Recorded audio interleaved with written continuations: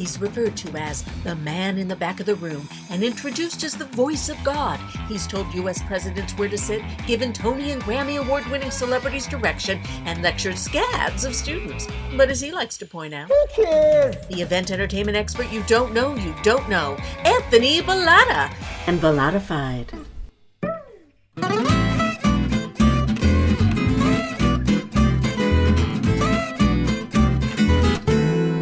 Hello and welcome back. That's right, we're here with another episode of Bellatified, the one and only event entertainment podcast dedicated to the world.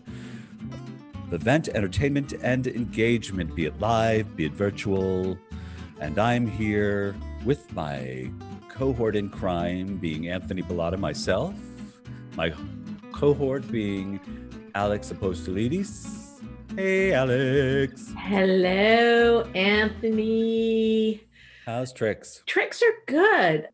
Trying to fight off a little cold. So if I sound sniffly, I'm sorry. This change in weather, as much as I'm loving it, and the hail this morning and the wind is just crazy outside my place now, and I'm loving it. That's my favorite thing in the world is super strong wind. So, wanting to curl up and take a nap, but also stay awake because I'm kind of really digging the weather. There's something invigorating about rain for me as well. It does help me to sleep at night, but in the morning it also helps me to get up. And the wind that's howling around us feel the same way. I mean, it is howling. Yeah. It's cool. Well, if it weren't for the hail this morning, I might have had a difficult time getting up. My brain was all a whir last night, unfortunately. So I think it was finally about 4:30 or 5 when I fell asleep. But that hail just got me up and at 'em. So have you tried that app Calm? I actually listened to something very similar that helps me. I listen to like an 11-hour meditation music, and that really works. I watched something with Ileana, which I have seen before and love. It's very powerful. But as a woman who's had some experiences in life, it activated things last night. So I'm a little cray-cray sometimes. So I literally had to sit up in bed and have a full-on argument vocally to get it out of my system and to say the things that I wished I had said and done in the moment. I had to do it last night. And then finally, after going through that loop for a couple of times, then I was able to quiet my brain. So ladies and gentlemen, for those of you who don't know, this is what we call Greek self-torture. Yes, it is. You see, it's Greek. It's very common among the Mediterranean countries. I'm Italian, of Italian descent, and we do a lot of that same kind of self-torture. But wow, yeah. But you feel better today? I feel better. I'm tired. Are you cleansed? I'm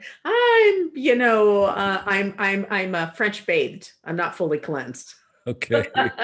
So maybe tomorrow morning you'll feel much better now that you'll have a little more sleep hopefully tonight. Yes. It is supposed to be windy and rainy at least until 10 o'clock tonight.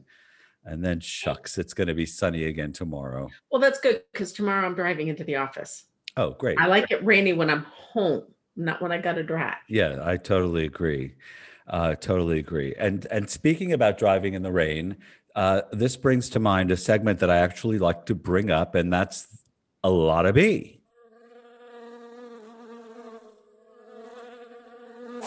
That's a lot of B. And that's a lot of B. Brilliance or bullschlacke. Brilliance or bullschlacke. It's the That's a Lot of B segment. And that's a lot of B. The argument is whether it's brilliance or bullschlacke, we'll call it.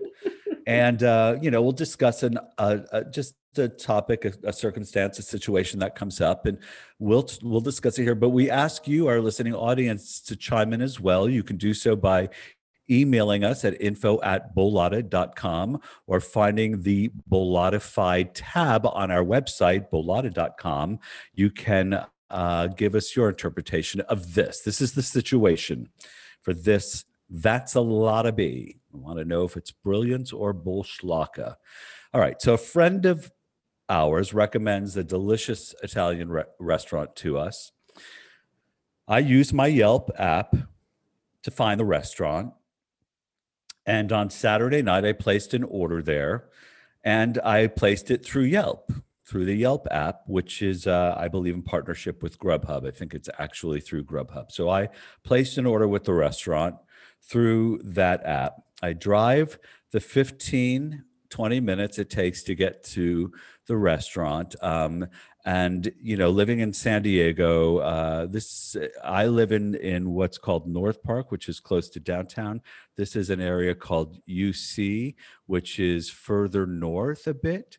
So it's about a 15, 20-minute drive outside of my little area where I would normally go. I arrived at the restaurant and give my name to retrieve my order. And a manager, I presume it was a manager, hands me my order, and as he does, says with a stern tone to me, "Hey, next time order directly. Don't use those third parties. They take 30%. On the part of the manager, brilliance or bullschlacke is my question. Wow. Right? Can Right, I go ask ahead. a question? Please.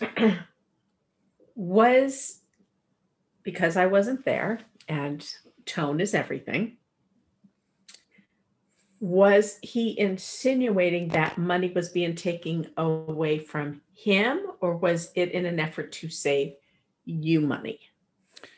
The insinuation was that money was being taken away from him.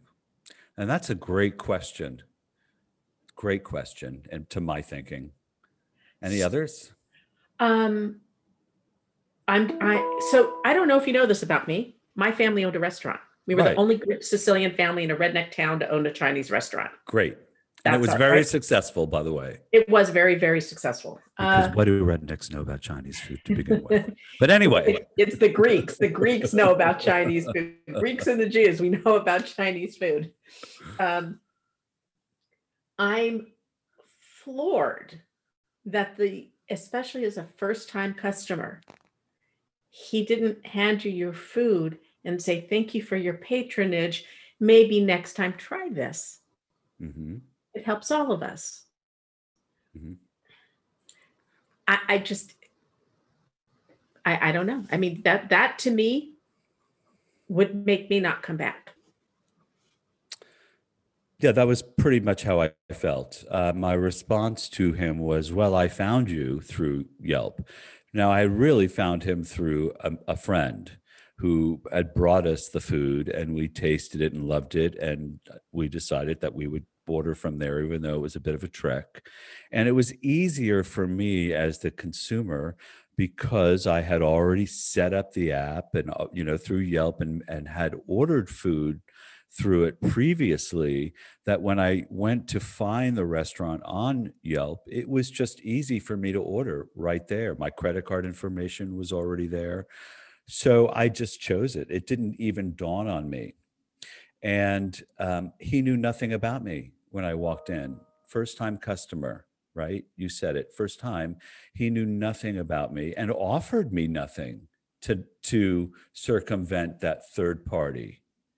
Didn't say to me as a consumer, listen, go direct next time. Here's 10% off. Just said, go direct, right? And didn't know when he said that to me that I had gotten to them through Yelp. Of course, I said that to him.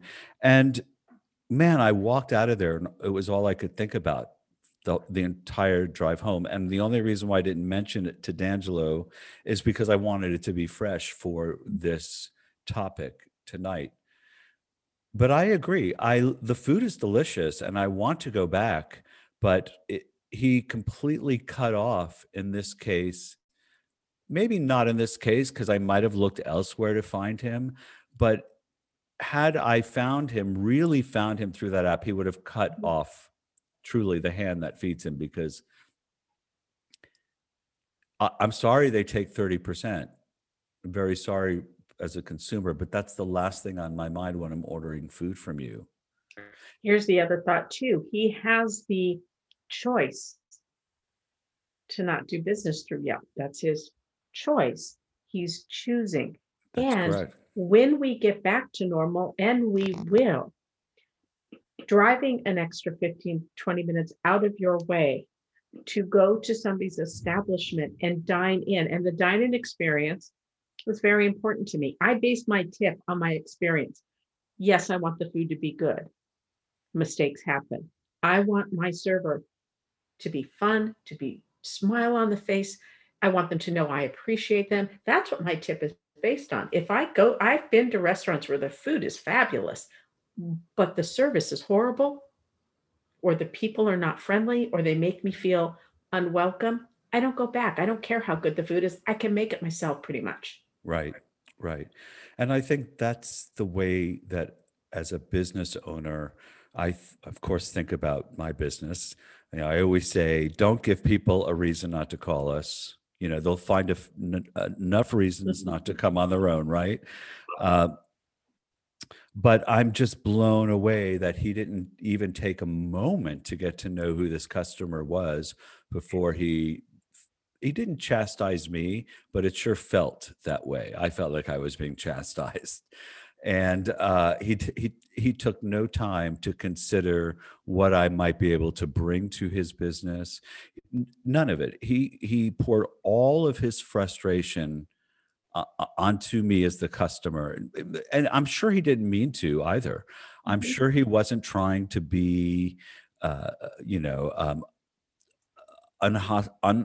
hospitable or rude or ungrateful, even though that's the way it came across to me. I mean, he did thank me and ask me to come back. He welcomed me back, but at that point I thought, well, I'm not really sure if I want to come back, because you're right. He makes the choice to do business with these operators. And there was another thing that crossed my mind too as I was leaving, and that is, it's the economy is doing poorly, right? And while he lost 30% of this transaction, if that's the way he chooses to look at it, instead of understanding that he really may have gained, from his perspective, 70% of something that wouldn't have been there before, instead of looking at it the way that he did, he doesn't bear in mind the fact that we're keeping business. Everybody gets a little piece of the pie, and that's okay. It is okay. It's And okay. it's the potential to have a customer for life, or the duration of the restaurant, which is repeat business is everything. Right.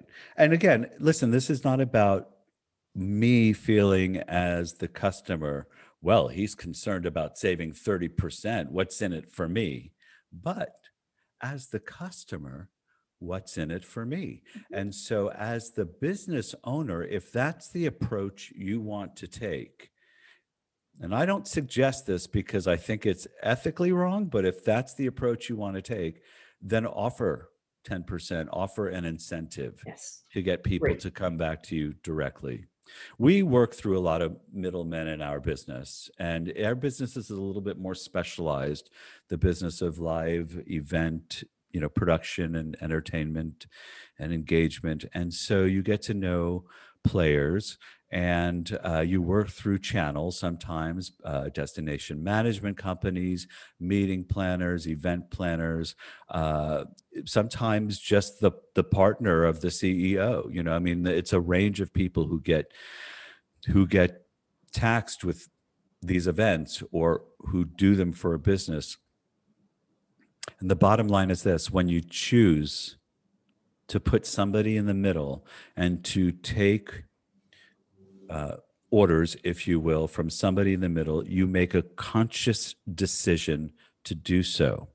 And at no time in my mind do you ever have the right to circumvent that person because that's the person that brings you the business. Now, of course, if things go awry, you handle them professionally and you say to the person who brought you the business, this is going on. How do you suggest we handle it? You ask, you do it, as a team. And that's the way to keep relationships. That's the way to keep them from eroding and to run a business built on integrity and trust. And so I'm not for cutting out the middleman. And it's different in our business. As I just said, it's much more specialized than a delivery service like Grubhub. I suggest that if you run a business, you just be very careful about that. And if you decide that you're going to do business with somebody who will get in the middle, know that it's going to come with a lot of frustration and a lot more time, but you can build relationships that will last a lot longer, and you might develop something with someone who's able to bring you business from a variety of sources that you may never ever see otherwise.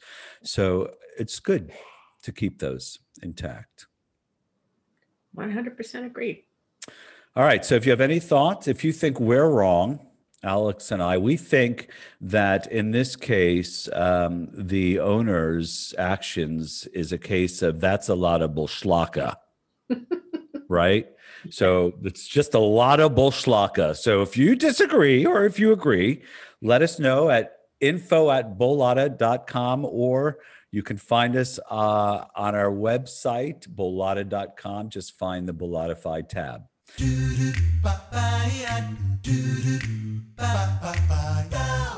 We just came off one of the most probably well-watched, most beautiful inaugurations in recent history. And we wanted to just talk about that for a moment before we bring on our guest, because there were some really extravagantly beautiful moments there done virtually. First of all, let's start with a fact or two. Now, you brought to mind a fact that I thought was very funny, but let me start with mine because it's a little gentler. So I read that FDR is the only president that was inaugurated 4 times, and the 4th time was in 1945, and the war wasn't over yet. It was still, World War II was still going on, and he was not doing very well health-wise either. This was the beginning of. Could you imagine 4th term, especially in light of what? No, we won't talk politics. No. But so the point is that inauguration was 15 minutes long. It's the shortest in history because, at that point, there was a war going on. He didn't see the need to spend a lot. He'd already been inaugurated 3 times. It feels a little old, I'm sure, but that's the shortest. His 4th inauguration is the shortest. First of all, it's the only 4th inauguration ever. And he also had the only 3rd inauguration ever. But also the shortest at 15. And also, you may know this one, until 1933, Inauguration Day was March 4th. Did you know that? I did not know that. I mean, that was before my time, thank goodness. So I didn't, I know, and actually I did, I should know that, but I didn't. And you know why? Why? Well, that's the time that it took for the votes to be counted, because remember, everything was manual back then. Right. And for newly elected officials to travel to the Capitol. You had to give people time. It wasn't like they packed a few bags. Well, I don't mean to minimize it. It's still difficult today, but it was enormously more difficult then to arrange these things, and it took more time. But it was moved in 1933. It was moved, and lame duck presidencies have a lot to do with that. The fact that a lot of changed in the world, and logistically things were more possible. So let's push it to January and cut this lame duck session that we're in as best we can. And speaking about lame ducks, what was that other fact? Beautiful. So this I found very, very interesting. And I will say, I watched this inauguration through a different lens. I normally just watch them and enjoy them and let things wash over me. But this one, I was really kind of honing in on the factoids and everything. So, um, our past president is only the fourth president in our history and the first in more than 100 years to not attend his successor's inauguration. The first three being John Adams, who did not attend Thomas Jefferson's inauguration, John Quincy Adams, and his successor was Andrew Jackson, and Andrew Johnson. Very fitting for today, who did not attend Ulysses S. Grant's inauguration. Interesting. Mhm. Okay, well, that being the case, let's all swallow that pill. It was a beautiful day, beautiful Mhm. day. And okay, one word, Alex, if I asked you to describe the inauguration in one word, what would it be? Elegance. Hmm. Mine is heart. Heart. Elegance. Why? There was a pageantry to it. There was a return to decorum and tradition. I am a very modern feminist kind of gal, and I also am a very traditionalist. And sometimes the importance of those traditions, it doesn't speak about, it's not the tradition, it's the legacy, and so for me, the kindness and, as you say, the heart and the respect that Mhm, went in towards each other, but also in the messaging to us, for mhm, me, was beautiful and elegant, mhm. and it made me feel very proud. It was a very prideful day for me too. So full of heart and inclusion. Everybody was a part of the festivities, and I think that was couldn't be more evident than in the virtual parade across America, which was just so stunning. We could go on and on and on about just that piece, but the inauguration itself. Okay, so who would you say is the star in your mind of the inauguration itself? So that would be the actual inaugural ceremonies in the morning. Who I'm would I'm I'm a little tied. Obviously, Kamala Harris. I mean, I have to go with that. That is such a. I get a little teary about this. That was as a female. That was and a mom to a daughter. That was such a pivotal, groundbreaking, glass ceiling shattering moment in our Mhm. history. So just that really stands out, and her joy, her sheer giddiness over it. You can just tell she's just filled with love for what Mhm. she's about to undertake. Um, Amanda Gorman, of course, Mm. that Yeah. young woman. Electrifying. I think Yeah, she's a great example. I mean, if you heard any interviews with her, and I'm sure that you did, Alex, after the fact, how she constructed the poem and specific um, occurrences that actually shed light on the poem that she had to reflect upon in order to build the poem, things that happened. Um, she delivered it with such sense of self and such authenticity, and she didn't try to overstate what the poem mhm. was. She wrote the words and let them speak for themselves, and she spoke them so elegantly, as you put it, and so poetically.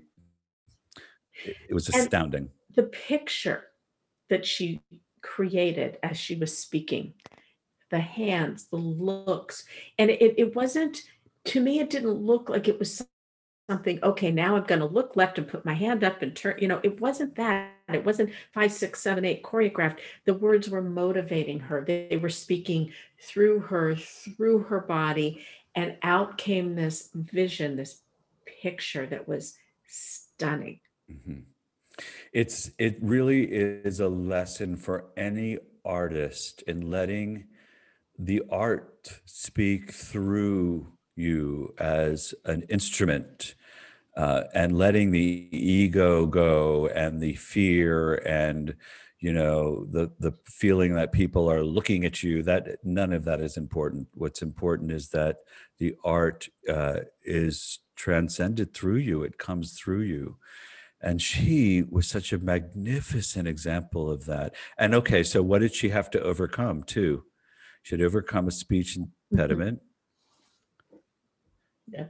She's not from a, money. She doesn't come from money, right? She had to work her way up. She did graduate from Harvard. Good for her. Yeah. My She's the God. first National Youth Poet Laureate. Congratulations. The name of her, interesting about it was the name of her poem and then and the title of songs that many people offered during the ceremony said a lot, said, I think. And the fact, the hill we climb, the fact that we're on this uphill climb is one of them. So is Demi Lovato's Lovely Day, another indication of that.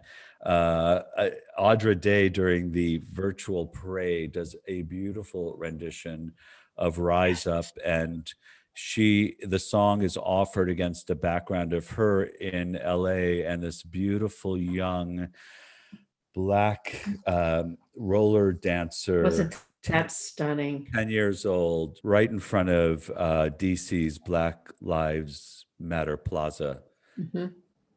Hmm. That was exquisite. It was. I was a giant chilblain. Yes. And it was really a good use of imagery. Simple, again, simple. They didn't use a lot of different locations or pieces. There were basically two. It was Audra Day in LA, and it was this young, beautiful performer in DC. But it was beautifully cut. And that And smile when the skater came up right up and at the end.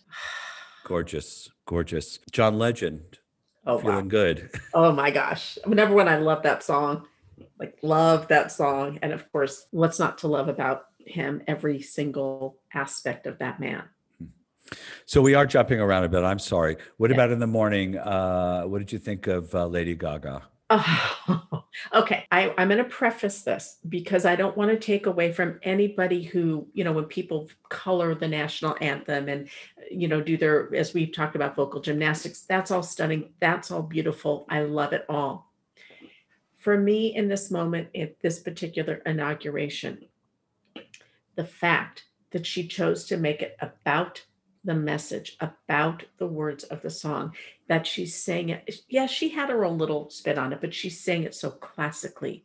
Again, spoke right into why the word for me with this was elegant. I want to say two things. I agree. She's beautiful voice. I liked her rendition better at the Super Bowl. I thought it was more emphatic and more heartfelt, but she also, that's an a cappella performance. And in this case, she was accompanied by the Marine Corps band. So there's a great difference there automatically because you're forced to follow the time, the rhythm of the band. It's just too hard for a band that size. And I've worked with Marine Corps, Naval Corps bands. They're very strict. It's not that they're amusical in their rigidity of, because they know how it works. They are musical, but there's a certain decorum in the rhythm as well, in the way that these things are played. And so it would have been very hard for her to, I think, and disrespectful. Yes, I agree. And the fact that she made it different to me spoke into it being special for this moment in time, unlike any other performance, because there will never be that moment in time, will never happen again. Right.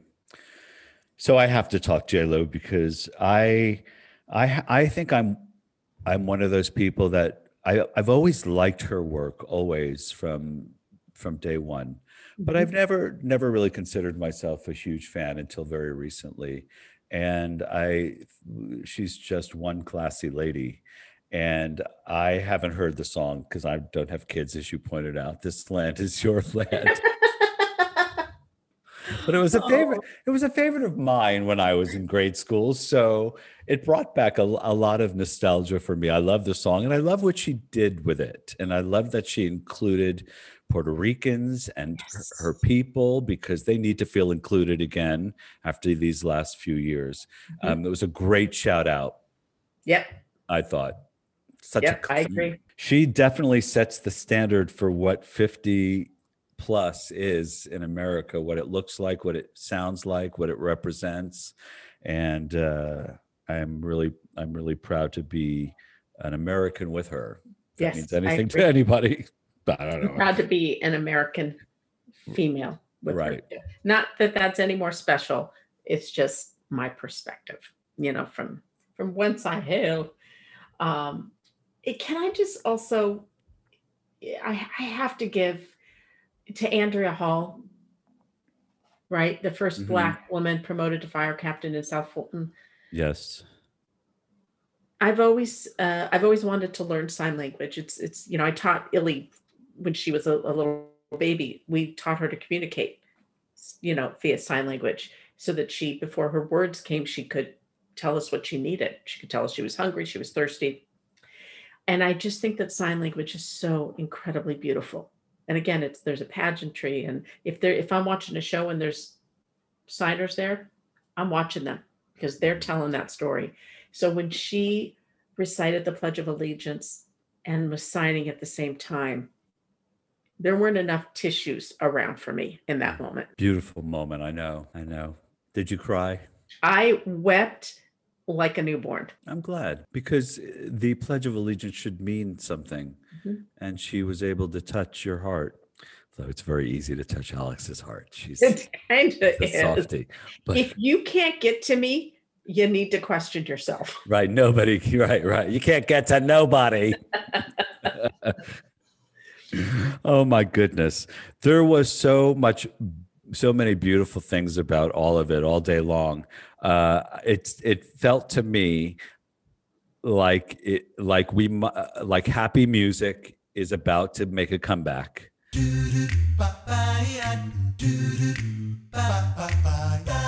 All righty. So with that, we are bringing on somebody that we know makes people happy. He makes us happy. We don't know him all that well. We're going to get to know him a little better today. But Alex, He started his musical career at a very young age. He started playing the bass when he was in fourth grade. But what I found very, very interesting about him is that he majored in poli sci with it's kind of topical, with an emphasis on Russian relations. He did that at UCLA. It's kind of that's very funny. interesting. Right. Right. In addition to being a very talented musician, he also runs a real estate brokerage firm and an appraisal company. It's good to know. Very good to know.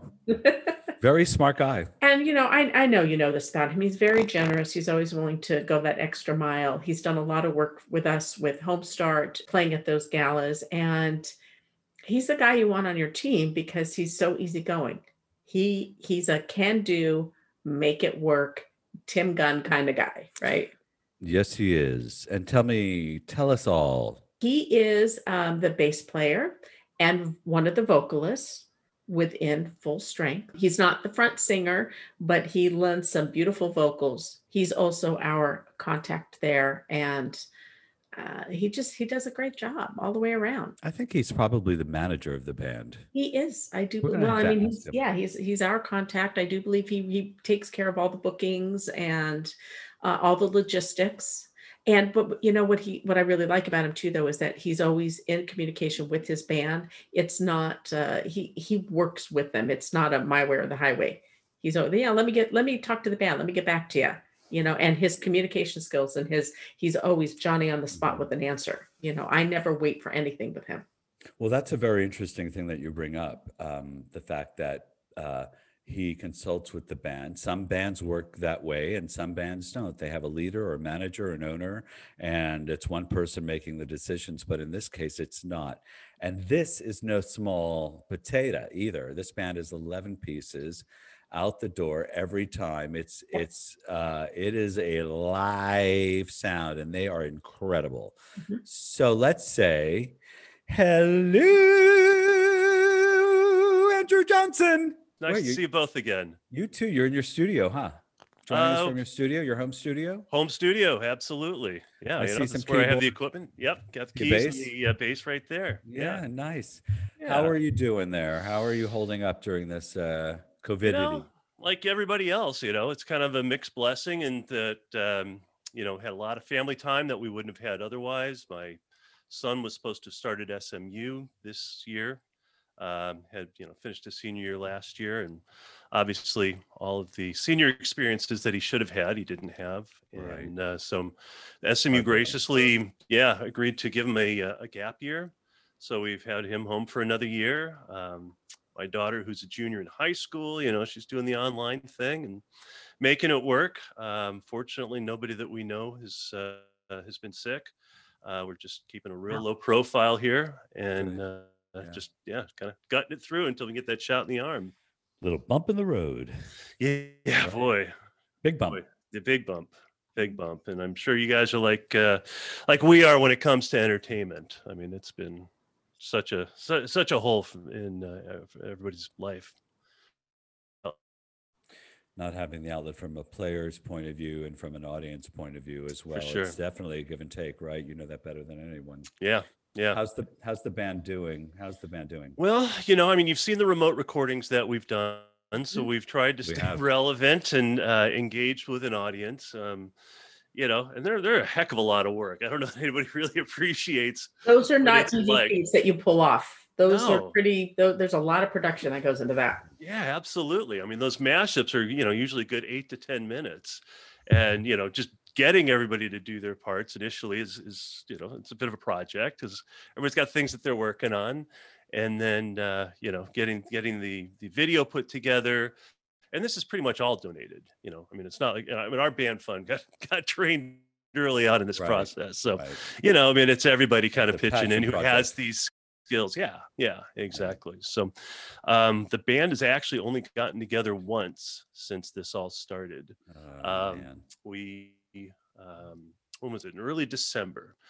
Tio Leo's had been doing outdoor shows, Mhm. and so they asked us to play, and I think we played this Saturday right before the lockdown started. And there's 5 of us, and we're an 11-12 piece band. So Right. there was only 5 of us out there. So that was very different. The fact that Right. we got one short rehearsal in the weekend before. So everybody's kind of a little rusty there. It was just Tyler on vocals and me on backup. So, I'm struggling through there trying to, as we're hitting these, these backup vocal segments, like, all right, what was my part? But, what was the girl's part? And would that work a little better than my part? And it's 50 degrees, so it's freezing.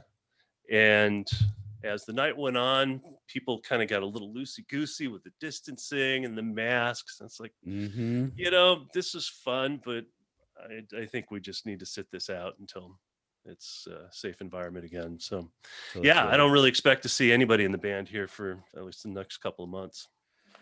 Yeah, I really can't tell you how it's going to roll out either. It just feels as though everybody is still in standstill, and those that need to are meeting virtually and doing their events virtually, and those who don't have to are waiting as long Yeah. as they can or adapting. I think I think by the end of the year we'll start to see people come together, and we'll start to see weddings come together, and more social events come together, fundraisers will start to come together. It's just going to be a slow ride back. Yeah. I think you're right. And it's going to be interesting to see how it gets rolled out. I mean, there's going to be the vaccinated versus the not yet vaccinated, and we're going to have some kind of scarlet letter, and you can come to the show because Right. you got this and you can't. I don't know. It'll be Do you interesting. have the papers? Do you have the papers? Exactly. papers. Right. Yeah, we don't know. It does remain to be seen. I will tell you though that the hospitality industry has not been sitting on their fingers. I mean, alliances, councils, figuring out ways to allow business to happen again in a safe, proactive way. And that's going to mean, I think, some increased costs that are going to be, of course, absorbed. Some won't be absorbed. It'll fare out the way that it does. Sure. Some bands are doing what's called interactive performances, where they take on the spot requests and they'll do the song, and there's engagement with a virtual audience. I think they're that to me feels like, well, we have no other choice, but we're going to do it. You know what I mean? That's the yeah, exactly. Yeah, it can't get any worse than this. Right. We're just going to make something work. Right. That's setting the bar. Right. Exactly. Yeah. But I do think we haven't had a chance to sell this, but I do think there's something in the production and that we've sort of intimated with you in the past, all the work that it takes to put a video together. There could be, to my thinking, there still is value in that from a customization point of view and a messaging point of view. And I think with us, with our relationship, we can, when there's opportunity, bring you on and do that. We're masters at creating parodies and figuring out lyrics and customizing, and you guys are masters at what you do. And I'd love to see something made and animated that a client would use.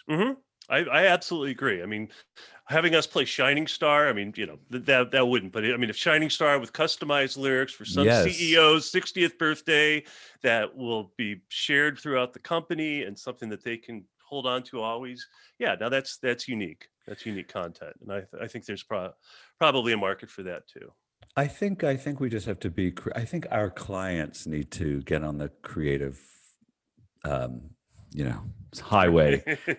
I think they're all afraid. The technology is very frightening, and what I think a lot of, I'm going to go out on a limb here. There are a lot of planners that are very uncomfortable in this arena. There are going to be plenty who are not uncomfortable in the virtual arena, but there are a lot who are. And so their preference right now is let's hold off. And that's where, they're waiting. And so I think that the live meeting will come back. It'll be strong. It'll just start small. But we know of one platform that has an auditorium and a moonlight stage, and we've experienced music in that virtual environment and think that it can come across. Most of them, struggle with the fact that the sound is really not that great and it doesn't come across. But this one apparently has the back end to help the sound feel a little fuller. Okay. And the experience a little fuller. But we've only experienced it once, and quite honestly, they didn't have you.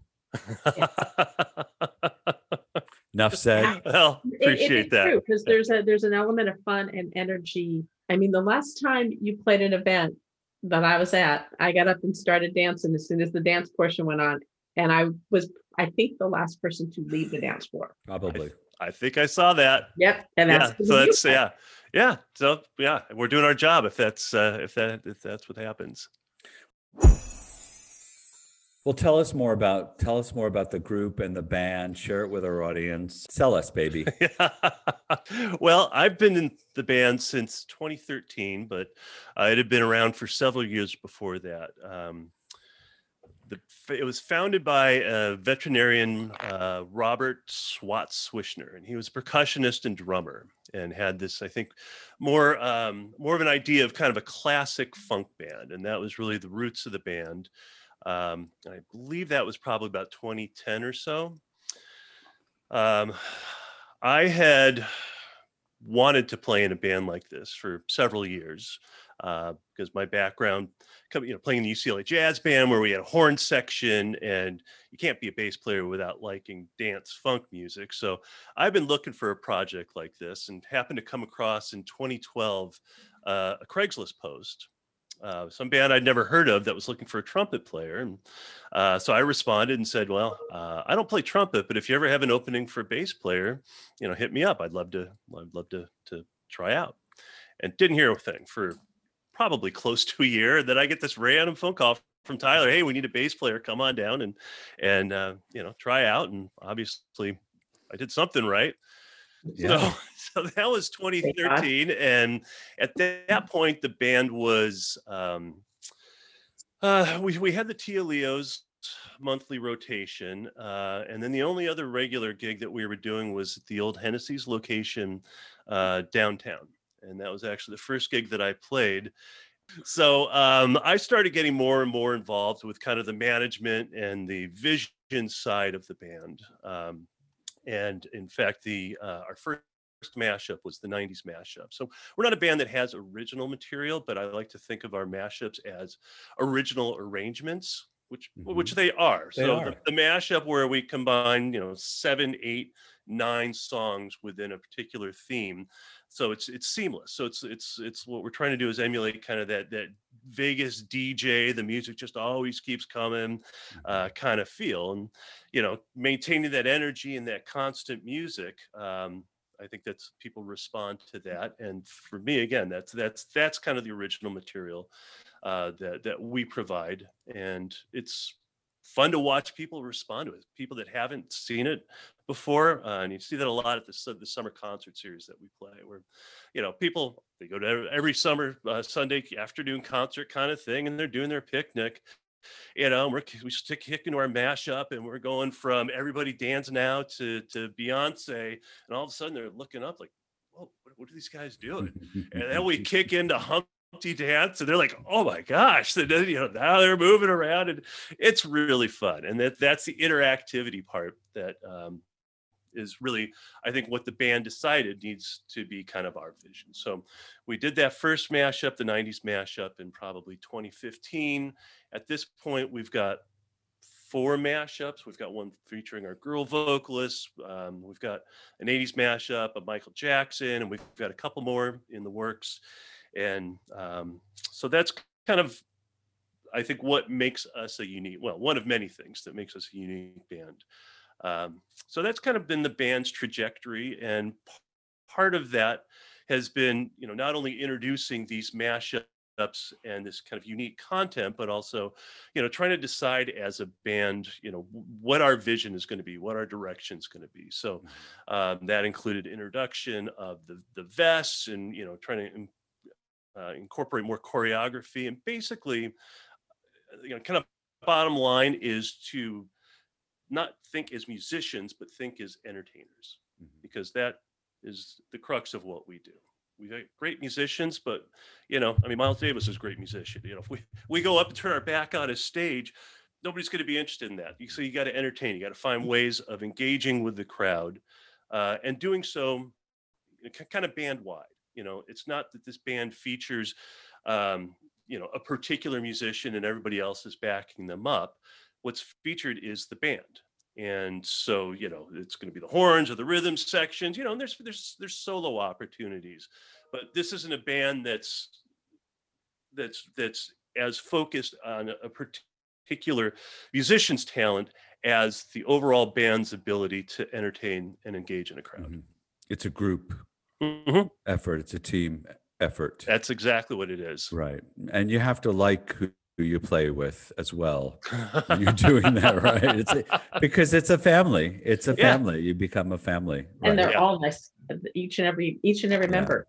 Yeah, no, it's a fabulous group, and you're right. And it is like a family. And it's like, these are people from all walks of life, from that otherwise probably not have the reason to interact with. We have people who under 21, a kid who played trumpet who was under 21, and we had to get special permission from the clubs for him to come in, through a guy in his mid 70s. So it's just this crazy cross section of people from all walks of life and all these different professions, but we have this kind of shared vision and appreciation and goal of what we want to do as a band and the kind of performance that we want to put on for people.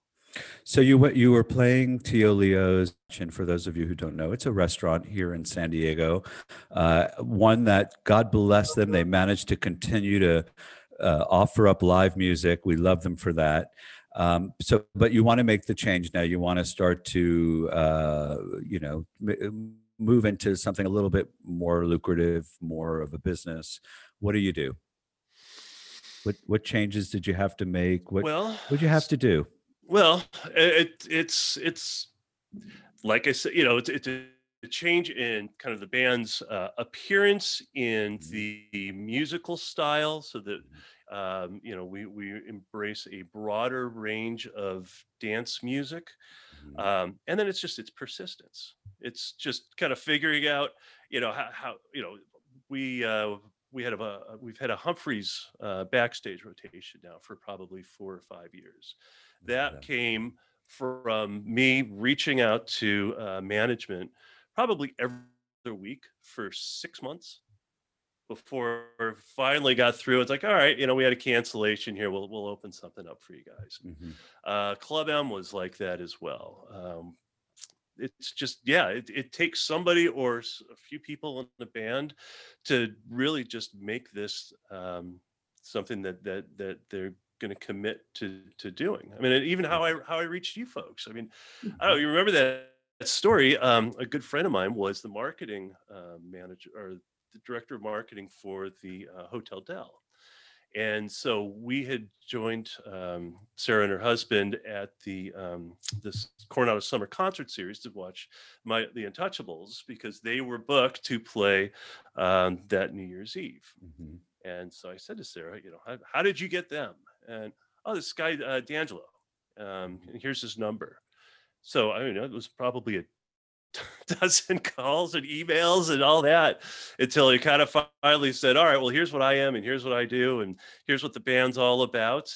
And so the relationship just kind of develops from there. But Mhm. it's nobody throws the door wide open. No. You really got to put your shoulder into that and keep shoving and shoving. Right. And And sometimes it doesn't open even after all that. well, it's timing, it's opportunity, it's so many, many, many things. It's where agents are in their business and companies are. Hmm. You develop relationships with people, and you continue to use them until something goes wrong or you need something new. I mean, it's the cycle of being a human, I think. But that tenacity that you displayed is something that I advocate for. And I always say to people, be warm and tenacious. Do it in a very non-abrasive, have no expectations. Just be kind and tenacious and quick, and you can't lose at the end of the day. And that's how you were. Yeah. And it worked. And we had some specific requests of you, and you were also willing to. The band as a whole was willing to make changes in so much as when we do events. It's not a standard schedule. Sometimes we have to, break at certain times, or change the way we break, or change when we set up, or change when we can strike. And being agreeable and flexible is key, right? I mean, what are some of the other things that you've had to, as a band, come to terms with? And let's be honest here, in order to do private events, corporate gigs. Well, I mean, we've always recognized that there, in a private event, then you're basically you're working at the client's discretion and schedule, and to not be accommodating is to ensure that you're never going to be hired on again in that capacity. But that kind of came with this mindset that we're not musicians as much as we are entertainers, and so being able to recognize the needs of a client, or for a particular special event, and being able to meet those needs. You want a jazz combo? Sure, we'll give you a jazz combo. We just got booked to do a wedding up in LA in September, and boy, I hope that happens.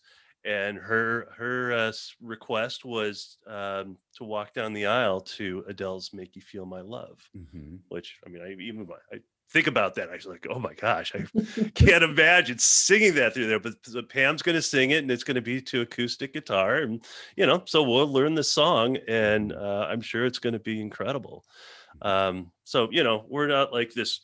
This is our band, this is our sound, and this is the Right. only thing that we do. It's like we're a business in a way. And did you have any issues with any of the band members coming, bringing them into this this new world? Did you lose anybody? Did you have to replace anyone? Yeah, we've had a couple of instances that kind of made clear the fact that not everybody had this same vision. So like I said, when I first was part of this band, everybody just kind of wore what they wore, and it was more of what you see with a lot of bands where it's it's one song, we play it beginning to end, and there's not a lot of there's energy, there's fun, but it's not different than what we're going to see. Yeah. Right. So admittedly, it was a lot driven by moi about kind of creating a uniform look and developing these mashups. Exactly, it's a brand. And so Swats, the founder of the band, was actually the first one because, as I said, he had this image of wanting to be this kind of traditional old school funk band. So what's up with that? It's great stuff, but that's if you're going to go after special events, the special events circuit, you got to have a little broader spectrum than just that. So we were mid-show at Tia Leo's, and I heard somebody slam the sticks down, and he's like, "Oh, the hell with this!" Packs his stuff up mid-set and walks out the door. I was like, "Okay." And fortunately, yeah. So for a buddy of mine who happened to be there that night watching us, who plays percussion, thank God for that, happened to have some percussion equipment in the back of his truck. Thank God for that. So yeah. So he came up, made it work. We had a similar incident with the guy that's playing guitar. When I joined the band, he quit pretty much mid-set in Tia Leo's, primarily because he didn't like the kind of the confines of where I think the band was going. He wanted, he was a guy that played guitar, did the Jimi Hendrix thing with his tongue. So he liked to do the get a lot of spotlight attention, which was great. But it's like, all right, you have to also be able to take a step back and not be the guy in the spotlight. And I think he had trouble with that. Right. I want to know how you handled when somebody quits, when that happens mid-gig. What's your process? How do you handle that? Well, as they say, the show must go on. And that's, probably the most dramatic example of this is pretty much our entire horn section quit in mass. And this was it was a revolt. It was an hour before Humphrey's backstage gig. Oh my God. And yeah. So I had been advocating for the horns trying to do away with music stands. Mm-hmm. And, as part of this evolution of the band, I had said, hey guys, everybody else, we memorize our parts, and, maybe we can, you don't have to do it all, the entire, 3 or 4 sets, but maybe we could start working in that direction, because a music stand, that's this barrier between you and the audience. Mm-hmm. And if there's a way of removing that and engaging more, and instead of looking at music, now your eyes are up looking at the audience, this is going to up our game. Yes. Just like all this other stuff that we're working on is. Agreed. So there was one gentleman in the band who came from kind of a formal big band background, and felt very strongly that he should have his charts in front of him, and that this was professional and kind of established in the big band arena, which it obviously is. So It's not that he was wrong. It's just we obviously had a different opinion. But I guess it got pushed to the point where he decided that he was going to show us that night at the this gig about the damage that would happen if he didn't have the charts, and he kind of held the charts for all the horn section. So we got word that he was planning on showing up without any of the charts and without warning any of the horn players that this was going to take place. Yeah. And so we got wind of that a couple hours before, and he basically was asked not to be part of the band anymore. And then the rest of the horn section, in support of him, said, well, we don't feel like that we can show up and play if he's not going to be there. So but solidarity. So but all of this stuff has in the end made us a better band, because the people that came in have more, they understand the vision, and so like I said, you get through it, the show must go on, but it's all really worked out well in the end. You're all on the same wagon, so to speak, now. So that really does help. And I think the note to a musician is make a decision. Do you want to make money? Do you want to hone your craft? Do you want to be part of something that could be bigger than you are? Or do you want it to be about you all of the time? And, you make your decision. But if you're going to be in a group, then you have to know that you can't be the one making the decisions all the time. And, the what's best for the group is what's best for everyone. And then you're spot on too. You're not even asking for things that, right, Alex? I didn't feel like it. Yeah. No. And this is it. This is the other thing that really chaps my behind when I think about it. If you're a vocalist, you have to have the lyrics memorized, right? Absolutely. And there are a lot more lyrics than there are horn lines in any given song ever. I totally agree. So preach into the choir, my friend. Right? The amount of work they had to do was the least amount of work that anybody else in the rhythm section has to do. I thought so. Wow. And if we could just kind of take it on song by song, so we could kind of ramp up into it. But it's a different mindset. So that's what it is. They certainly had the capability. Yeah. They didn't have the desire to test themselves. It's just weird to me. And I understand difference of styles and difference of opinions, but there's a time and a place. And if nothing more, for your own reputation, handle it in a manner that isn't hurting anybody. Right. Isn't hurting your fellow bandmate, isn't hurting your reputation, isn't hurting the event. Yeah. Move on. That's fine. If you're not happy, but there's a right and a wrong way. Yeah.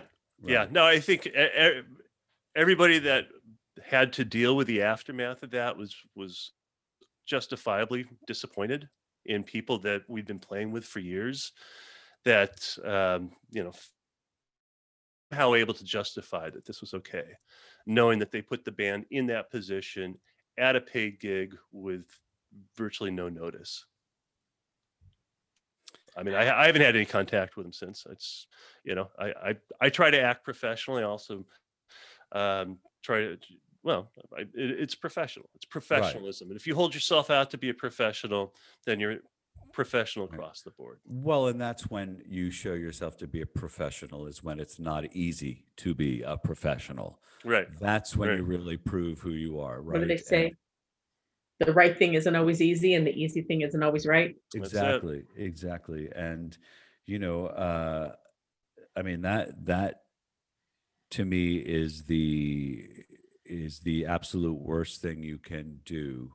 As a producer, I would never, I've had clients, they don't do it so much anymore, Andrew, but at the beginning of my career, people didn't really understand clients, the coming together of the arts and these corporate, audiences that would come in, and, the expectation they would have and the lack of respect they would have, that's long gone. Mm-hmm. But I did have those clients that would say to me, tell that band to stop playing right now. Get them off right now. And expect me to go up on stage in the middle of the song and say stop. Uh-huh. Right? I would never do. Anybody with a theater background would never do that. No. But that was the Never. sort of insensitivity, but that no longer exists in our world. There's more of an appreciation for what musicians bring, and I think we have a lot to do with it, quite honestly, as an agency, making sure that artists get treated the right way when they're on site, and that clients understand, hey, you know what, they're vested. It's not like this is just a gig. They're vested. They want this to be successful, and that's why they're here, because their success is your success. It's a very different thing. And you step up to the plate. Yes. Your group steps up to the plate every single time. And Well, I appreciate that. I yeah. appreciate it very much. And really kind of on the flip side, the fact that, I mean, you understand a band's needs and the context of the events that you're managing is so appreciated, because it's certainly it's not always the case. No, You know, I'm sure it isn't. No, I Well, apologize for all those people. My favorite is when I email Andrew, if we're working on something, and I have a list of questions and requests. And basically the one sentence response I get is, Alex, whatever you need, we'll make it happen. That's it. That's Yeah. it. We'll make it happen. Thank you. You further refine the band. Used to be full strength funk. Now you're full strength. Right. You've reached, and that speaks to the fact that you do more contemporary, more of a wide-ranging repertoire, correct? That, in addition to the fact that as we want to pursue more of the corporate special event types of gigs, that people that aren't familiar with band, there was concern that maybe the word funk, it might not have the same connotation to everybody else. Well, because funk, I mean, the original form of funk actually was malodorous. So, if you see funk, maybe it may not be the positive connotation that we wanted to create. And yes, that plus the fact that it does allow us to play a broader range of music. So that was all part of the rebranding that took place a year or two ago, and the new promo video and new logo, and and then the light up LED synced wristbands. It's just constantly trying to find ways of really upping our performance value to an audience, and just constantly looking for those new directions. I'm going to make a prediction, and I could be wrong, but I sense that some lessons will be taken from the virtual environment that we're in now, and that there'll be clients asking for bands that can do on-the-spot requests. And so I would start thinking about that. And that can absolutely be handled with some parameters around it. I think we don't have to think, oh, that means God, there's trillions of songs, but Yes. maybe it's from a list.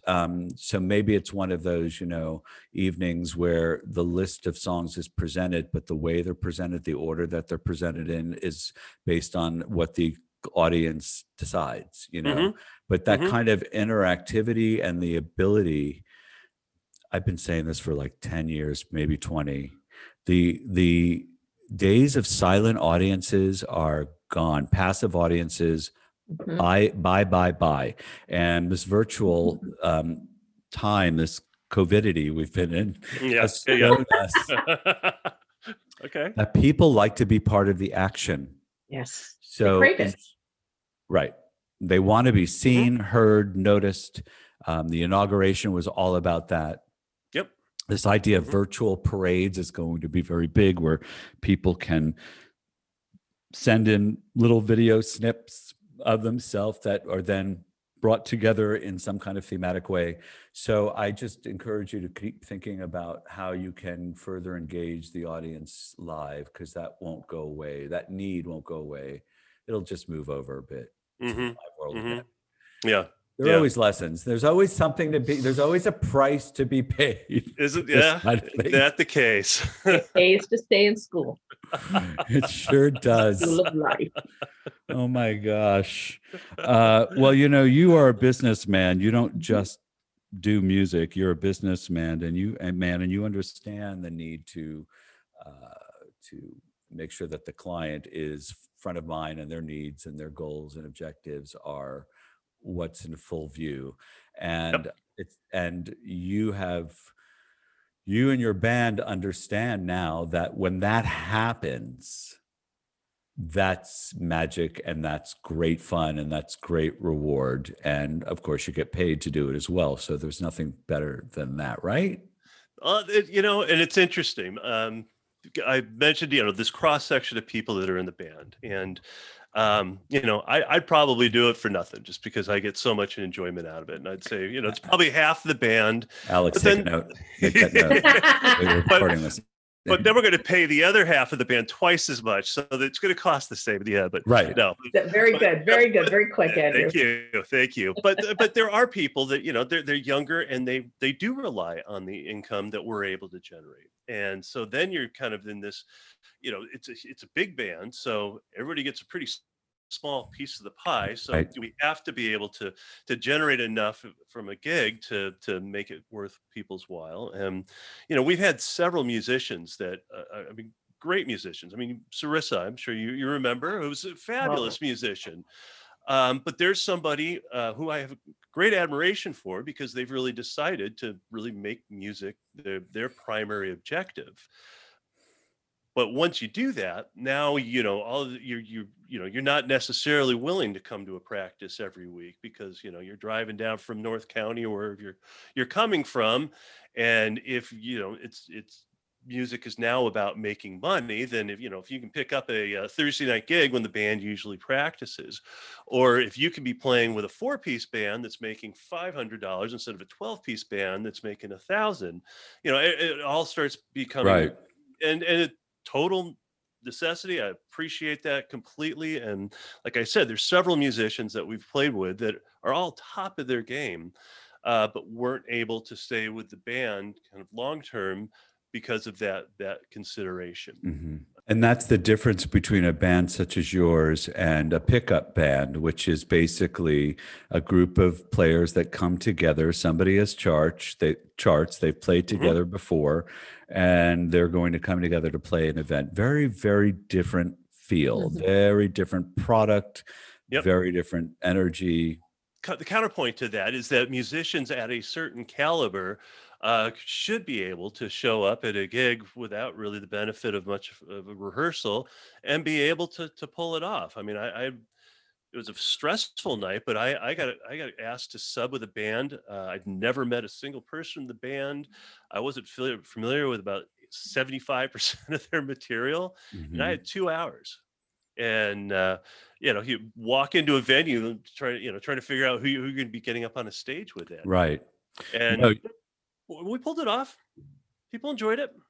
No, we say that too in our office too. It's not that you can't do it. It's just that you don't really want to do it that way. Well, exactly. Because you want to have fun with it. And that's not fun when you're stressed. Right. And when you have 11 people in a band, it's about coming together. The rehearsal helps you to solidify the group as a product, so that you can work out some of the kinks in the movement and some of the the expressions of phrasing, and that's what that's about. And so it does take a dedication to the group. It's not you're not good enough or you're too good to rehearse. I don't need to rehearse. That's great for you, but you still need to figure out the steps with everybody else, or if there's a 3 or 4 part harmony where you're going to sit in, and if it needs tweaking, it's none of us are an island, right? With an 11 or 12 piece band, nobody's an island. If you're like a 3-piece rock band, okay, sure.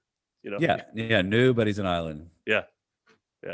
Alex, what were you going to say? I love, and this speaks into you and the band, and one of the reasons why I like working with you guys is your generosity of spirit, even to speaking about, Sarissa, and gosh, she's amazing, and her decision, but you speak about her with kindness and generosity and support.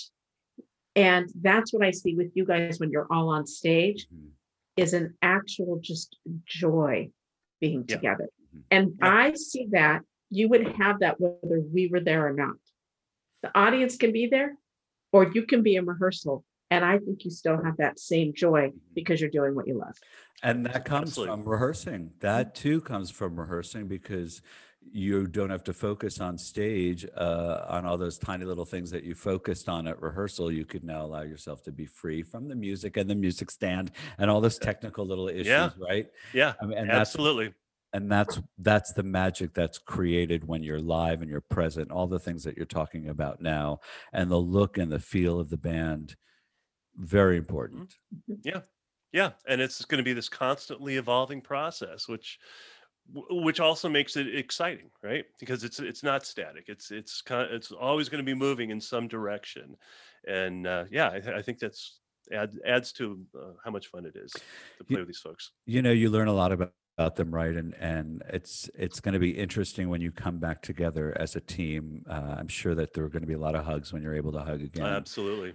And I'm feeling like you're gonna just get right back in a song like it was just yesterday. You know, I think so. That's my I think so. prediction. I mean, I know I've been spending a lot of time, like everybody else here, you know, kind of honing my chops and working on stuff that I normally wouldn't be working on if we were playing out, you know, 3-4 times a month and Right. rehearsing the same amount of time. I mean, I think that, you know, having this isolation, I think hopefully gives everybody an opportunity to kind of, you know, work on technique that they wouldn't otherwise be doing. Right. So when we all come back together again with that under our belts, look out, world. It's gonna be fun. And it's going to be fresh again. Yeah.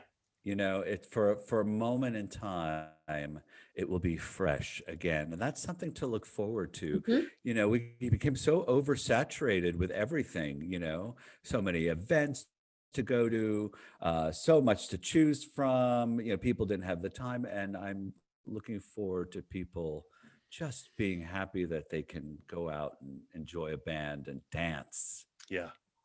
Yeah. You know? Yeah. Live Yeah, music. to dance again. What people took for granted before this, that it's going to be available to them again. I think the level of Yes. appreciation will hopefully be through the roof. My concern, though, is that all those venues are still going to be around. Heart just goes out to these restaurant and live entertainment owners and how they're getting through things right now. Yeah, it's who knows? Who Yep. knows who will be able to reopen again and do business again? And right, who Yep. knows? It's a different game. Different rules will apply. You know, I think they'll so. apply. I think You're in so. the real estate business, you know, but you're used to going, you know, with the flow, right? Things are up, things are down, Yeah. things are up, things are Yeah. down.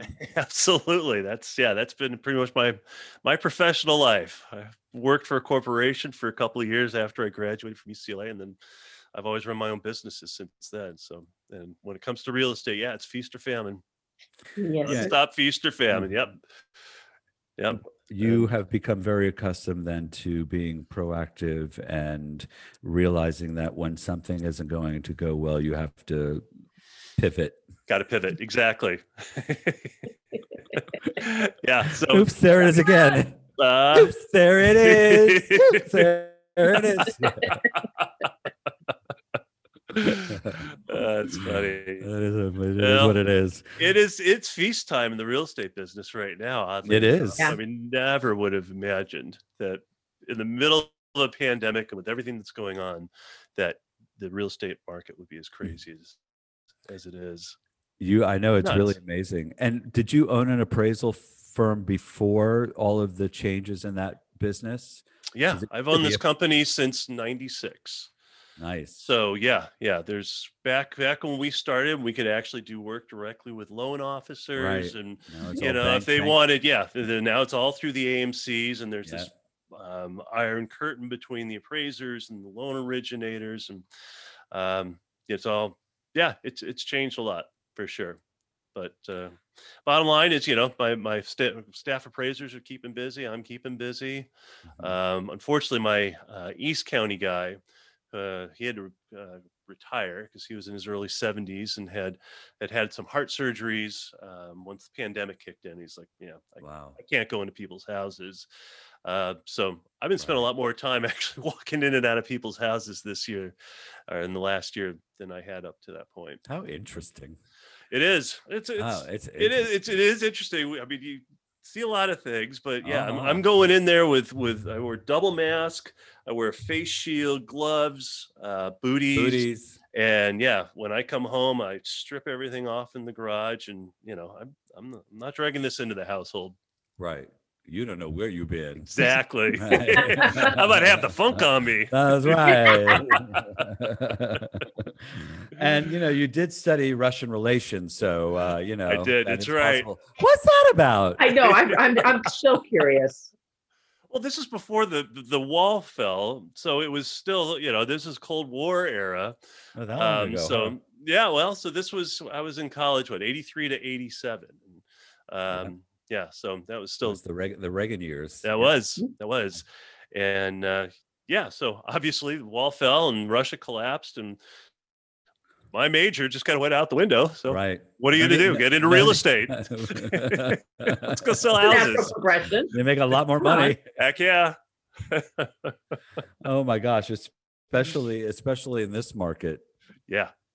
It's great. Incredible.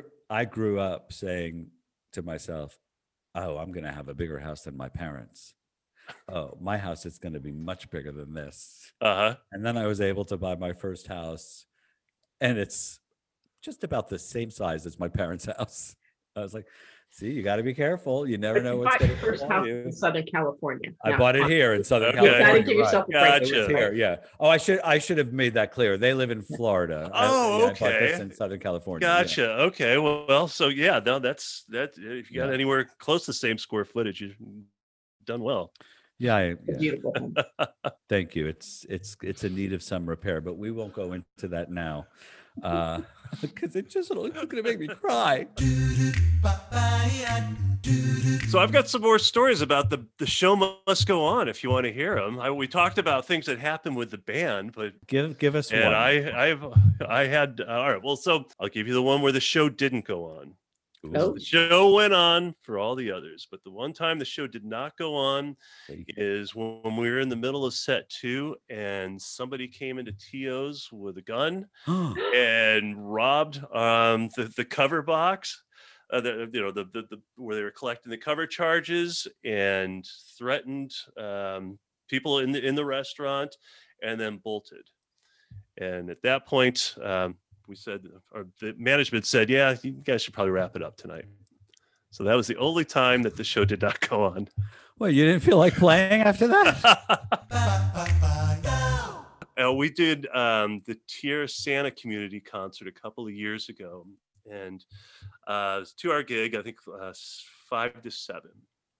And so about 4:45, Tyler makes the fatal remark that, "Oh, hey, we're set up early today," because we were 15 minutes before we were supposed to start. That's when I smelled the electronic burning smell. Mhm. This is an outdoor venue, and apparently their power was pretty dirty. And the smell I was smelling was my bass amp, the guitarist's head, and our light system all kind of simultaneously melting. Yeah. Yeah. So now you got a couple thousand people out there on the grass expecting this music to start in 15 minutes, and there's no bass and no guitar. So show went on. We plugged into the PA, and Yeah. the guitars played without effects because they were unique to his guitar rig, and we made it work. Did they have to be replaced? Yeah. Yeah.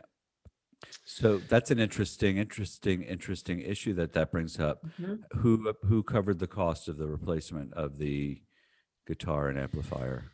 Banded came out of Band Banded. Fund. We mentioned it to the Tierra Santa people. They said, "Well, we've had bands here in the past. We've never had issues." And, it's a gig that we would like to be able to continue to play every summer. So You sucked it up. we just decided, suck it up. That's what good business people do from time to time. They Yeah. make a you- decision. as to you what's take a more loss. important. Right. Exactly. Right. Nobody intended that to happen. And you could go on, into a big lawsuit over it. You could take somebody to small claims court. But at the end of the day, what have you lost over? A lot of sleep, a lot of calm, and a client. Right.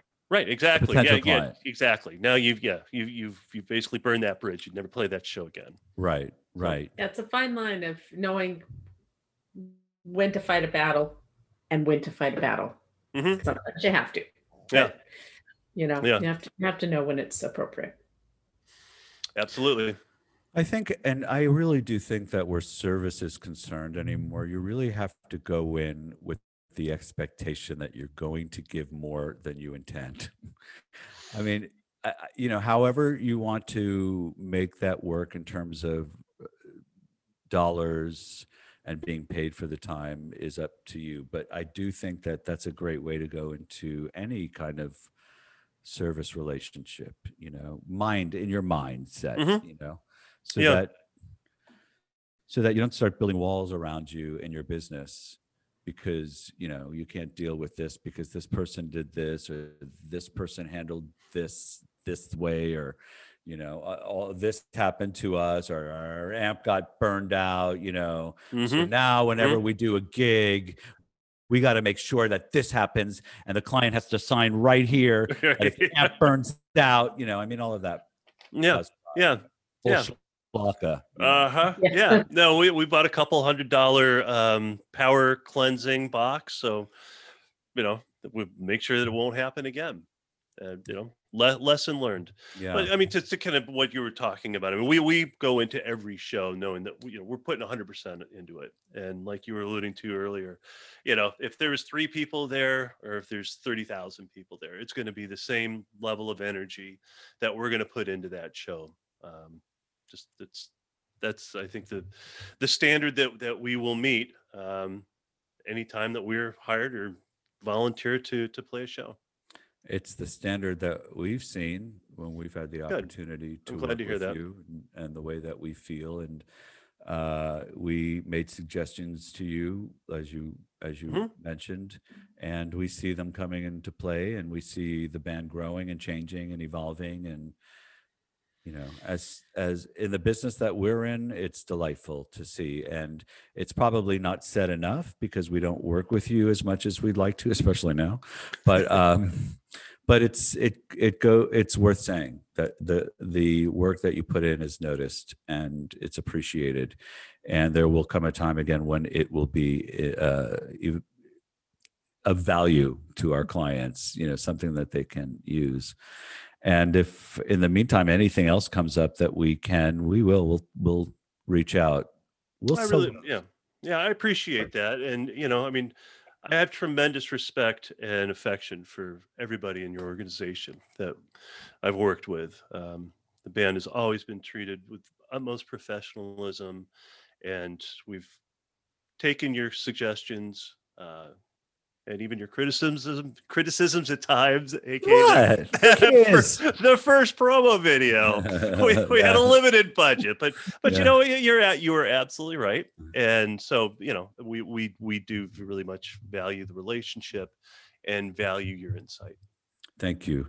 We also value your forward thinking and the fact that you're not just sitting around waiting for things, that you're thinking about what could be next. And the fact that you're willing to listen and have that conversation and not take it as defensively, or in that it really is a criticism. Anything that comes up is meant to make it so that we can work together and we can all have a piece of the pie and make totally it understood better. Yeah. But not everybody gets that, and you guys do. Yeah, not everybody does. Yeah, the more value that we can bring to you by reflecting what it is that you want from us, the more obviously you're going to be able to bring to your clients. And that's what win-win situations are built from.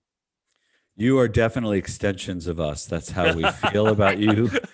Thank you. Definitely. Appreciate that. We're tethered. For sure. Right. We're tethered together. Extensions, that's for sure. Love it.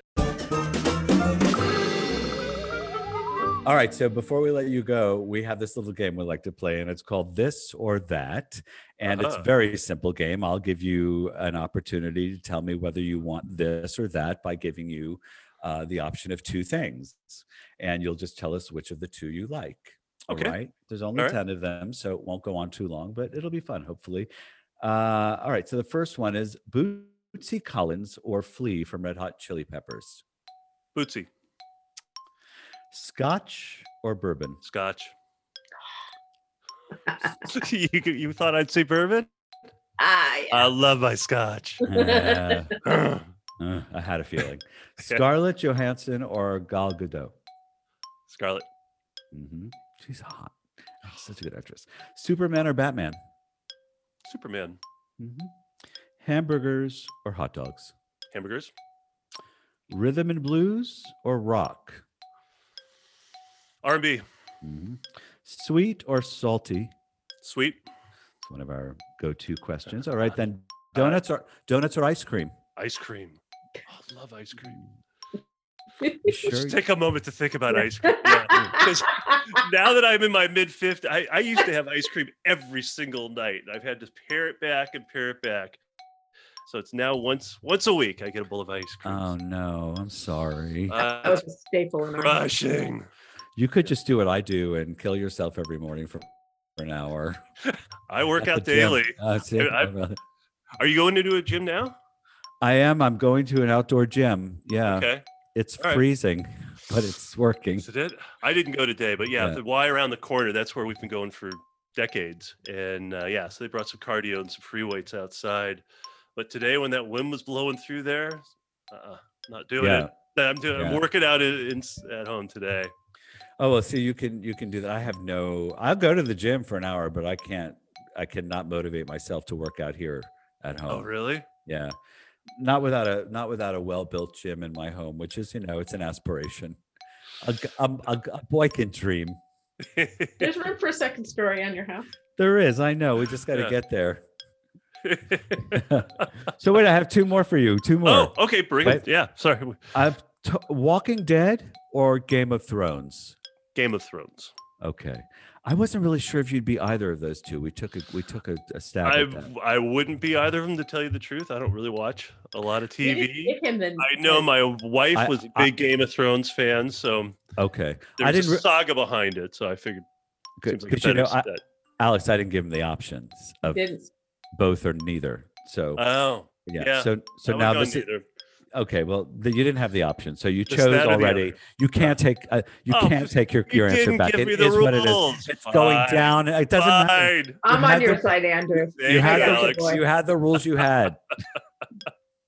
Okay, last one. Number 10. Yes. Women's roller derby or World Women's Wrestling?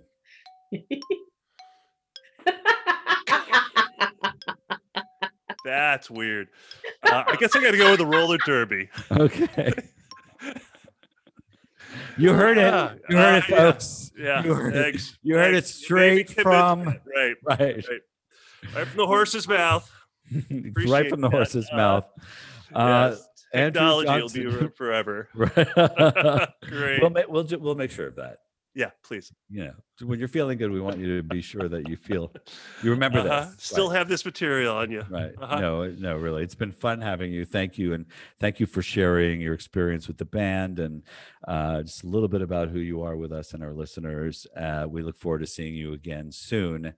And just hang in there, man. Hang in there. Appreciate that. Yeah. Thank you. Yeah, no, I can't wait to see you guys in person again.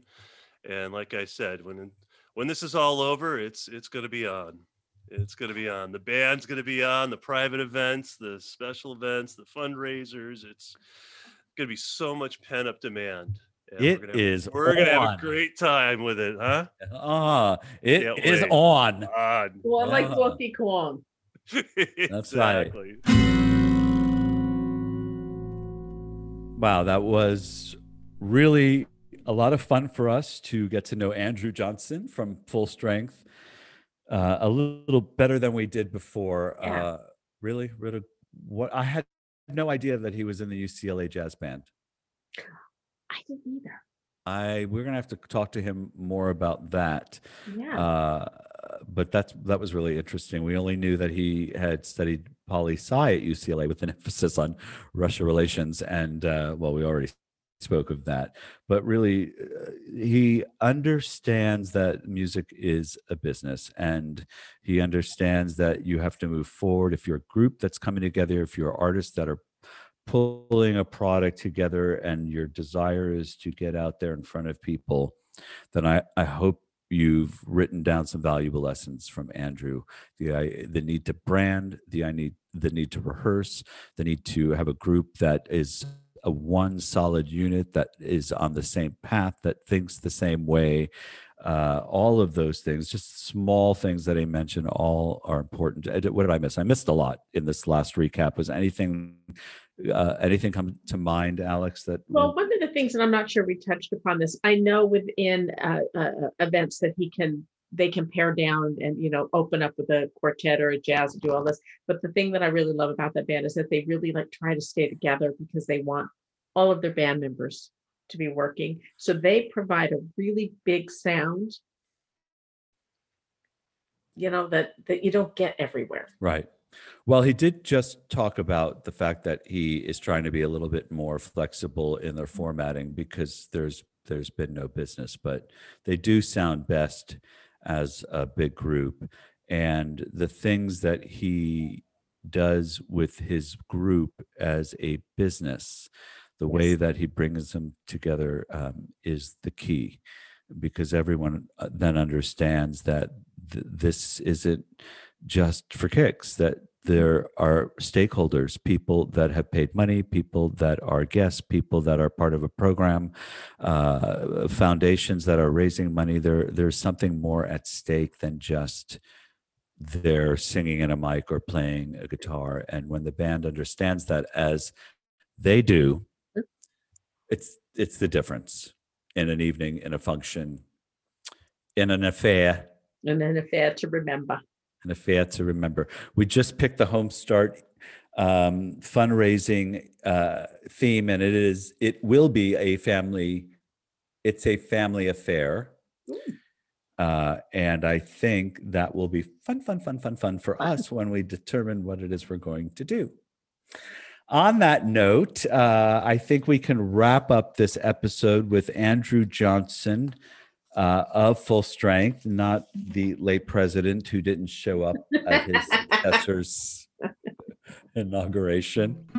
Thank you for tuning in with us today. Please make sure to like, subscribe, and review us on whatever platform you are listening to us on. And if you have any event information, any event entertainment questions, any event engagement questions, please email us at info@bolada.com or find us at bolada.com. Just check out the Boladified tab and ask your question or leave your comment there. Hey, we're looking forward to some happy music now that it's 2021. I'm sure we're going to start hearing it again. Alex, last words? Congratulations, America, on what's going to be a wonderful year. I know that we're going to move forward, and by the mid to end of this year, we're going to be back in full swing. So I'm looking forward to seeing everybody. Amen to that. Amen, sister.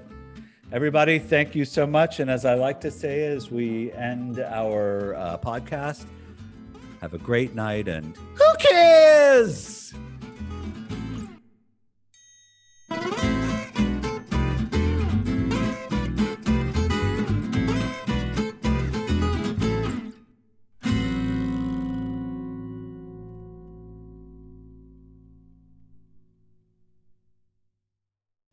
Okay, cool.